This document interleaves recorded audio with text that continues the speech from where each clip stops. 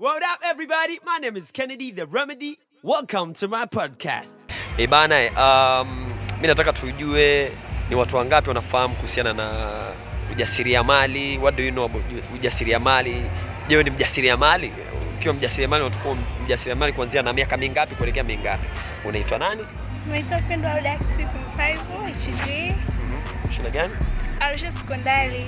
Kuwa mjasiriamali ni jambo hata ukiwa bado mdogo, unaweza kuamua kuanzisha biashara ndogo ndogo, labda kama kuuza mandazi, bani, ili uweze kupata kipato kwa ajili ya mahitaji ya shule.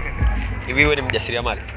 Nimewahi kufanya ujasiriamali, lakini kwa sababu ya mazingira ya boarding hayaruhusu. Lakini nikirudi nyumbani lazima niendeleze ujasiriamali wangu. Bana, wanakuita nani? Kwa jina nafahamika kama Adadi Hussein, 5 EGM, Shule ya Arusha Sekondari. Unajua nini au unafahamu nini kuhusiana na ujasiriamali? Ujasiriamali ni kitendo cha kuanzisha biashara yoyote ambayo mtu binafsi anaweza kuimiliki, ya kutupilia mbali masuala ya kuajiriwa, vitu kama hivyo. Na wewe blaza? Kwa majina mimi naitwa Frank God Bless Mboya, nasoma form 5 PGM Arusha Sekondari. Ujasiriamali kwa jinsi ninavyoelewa ni kile kitendo cha kutumia rasilimali ulizonazo kutengeneza labda biashara au kufanya vitu kama hivyo, kutoka nje ya kuajiriwa. Yaani unatumiaje mazingira yako au unatumiaje changamoto kuzifanya kuwa fursa na vitu vingine kama hivyo. Wewe ni mjasiriamali? Kidogo. Unafanya nini hadi kuna biashara gani unafanyaga nini? Kuna biashara zile ndogo ndogo kutokana sasa na kwa sababu sasa hivi niko kwenye elimu, kwa hiyo kuna zile biashara ndogo ndogo hivi, kama kwa sababu tuna forum platform kama family of business, kwa tunaendesha biashara zile ndogo ndogo kama kutengeneza ubuyu na vitu vingine kama hivyo. Jomba anakuita? Wananiita Magiri Mwita. Anasoma form 5 PGM Arusha Sekondari. Kwa kweli kama alivyosema ndugu yangu hapo, ujasiriamali ni jinsi mtu anatumiaje rasilimali ambazo zinapatikana kwenye mazingira yaliyopo kujikwamua bila kuajiriwa. Yaani ukiacha mambo ya kuajiriwa, umeajiriwa unalipwa mshahara mwisho wa mwezi. Yaani unatumiaje rasilimali ulizonazo kuweza kujiendeleza na kupata capital ambayo inaweza ikakufanya ukawa mtu mkubwa na ukafanya biashara mbalimbali. Mtu anatakiwa aanze ujasiriamali akiwa na umri gani au akifikia lengo gani?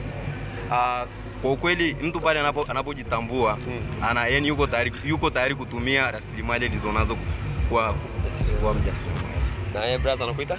Mimi naitwa Innocent Malaka, nasoma EGM Arusha Sekondari. Kwa mjasiriamali ni mtu yote yule anatumia rasilimali za nchi vizuri kuanzisha biashara mbali na kuajiriwa.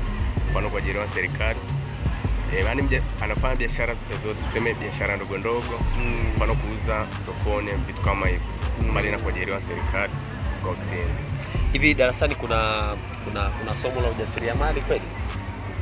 Kwa hapa shule kwetu hapa kuna somo la uchumi yani economics. Hiyo ndio inakupa kidogo mwanga wa ujasiriamali na vitu gani? Inakupa, yani ina kidogo ina relate na ujasiriamali. Kwa hiyo hapo kwa mfano sasa hivi washikaji zangu wamemaliza labda let's say wamemaliza form 6 nini, naweza kwenda kitaani ukajiajiri? Kiukweli ndio, maana kwa mfano kupitia masomo ambayo tunafundishwa kama uchumi hivi, inatupa ideas na techniques za kuweza kujiajiri. Kwa mfano sio lazima uwe labda una mtaji mkubwa sana mpaka uweze kujiajiri, hapana. Inategemea tu na zile rasilimali ambazo unazo ndio zinaweza zikapelekea wewe uamue kufanya nini kwa wakati gani. Kwa mfano umeweza form 6 mwanangu, wewe unaweza ukafanya ujasiriamali gani? Ni biashara, kwa sababu kama mwanzo nilivyosema, kwa sababu bado tunajiengage kwenye biashara tofauti, lakini pia hii imeendelea kuwa changamoto kwa serikali, kwa sababu tunapokuwa shuleni tunafundishwa vitu vingi ambavyo haswa viendana na mazingira yetu. Kwa hiyo unavorudi mtaani inakuja kuwa changamoto. Of course hapa kwa mfano mimi naposoma PGM tumeshatengeneza ile mentality ya kwenda kuwa pilot, lakini if not happen, ukirudi kitaani ujawa pilot, je utatumiaje mazingira yale? Kwa hiyo nilikuwa nashauri kwa mfano kwa somo hili la ujasiriamali lingekuwa ni muhimu sana, na kuna wakati fulani nilishasikia bungeni kuna baadhi ya viongozi walishajaribu kulizungumzia. Ni sawa wanajaribu kutupa masters PhD, lakini je kule mtaani tunaporudi mazingira na ruhusu kufanya ulichokisoma? Na unakuta watu wengi sana wakirudi mtaani wafanye ile field ambayo wameisoma darasani, wanarudi sasa unakuta kwa concept nyingine ni kama ulikuwa umepoteza muda mwingi kwenye masomo. ambao muda ungeutumia kujiajiri kwenye masuala ya ujasiriamali. Ndio. Si mchezo mzee wangu. Hivi tuseme sasa saba umeingia mtaani nini? Hujapata nafasi ya pilot. Basi labda unakisomea roho, unasomea nini? Uko zako mtaani sasa utafanya nini? Tuache mambo ya mimi nitafungua duka, yani wewe utafanya nini?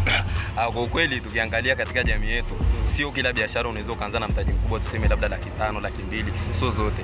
Kuna vitu vingine unabidi tu kujiongeza. Kuna biashara ndogo ndogo nyingi sana. Kwa mfano sasa hivi mimi kuna rafiki yangu au niseme ndugu yangu ambao tuko naye, tumeanzisha ni project ndogo tu ya kuuza ubuyu ambao haigharimu hela nyingi sana. Gunia la ubuyu tunanunua kama 40,000, tukinunua na hizo ingredients na nini inakuwa kama 50,000 jumla. Kwa sasa jinsi tuna produce, tunatengeneza na tukiuza baadaye tunakuja tunapata faida nyingi. Kwa hiyo hii experience ndio naona naweza nikaitumia more and more na nikaikuta mwishoni ndio biashara kubwa na najulikana. So for what I see, kizazi chenu nyinyi ni kile kizazi ambacho ukija kuingia mtaani hamtaanza kublame tena hakuna ajira, si ndio? Yes. Yani cha msingi ni kwenda kuzitumia zile changamoto tuzibadilishe kuwa fursa. Yes. Bana, asante. Hii ni kutokea Arusha Sekondari. Nilikuwa na washikaji hapa tunapiga nao story kuhusiana na stories za ujasiriamali, si ndio? Unaweza ukatumia mazingira yako vizuri, ukaweza ukafanikiwa bila kuweza kublame mtu. Unajua haya ni maisha yako. Hasa maisha bana, serikali yenyewe na shughuli zake, au sio? Inabidi upate nafasi ya kuweza kujipambana wewe kama kijana, unataka nini? What can you do, what can you not? Yani unajua kuna pros and cons. Wenyewe leo soma hizo mambo tunajua bora. Kwa hiyo vitu kama hivyo. Mimi nadhani kwa leo tuishie hapa. Lakini kama nina jingine tuanza piga story muda tu so mrefu hapo kwenye kipepe.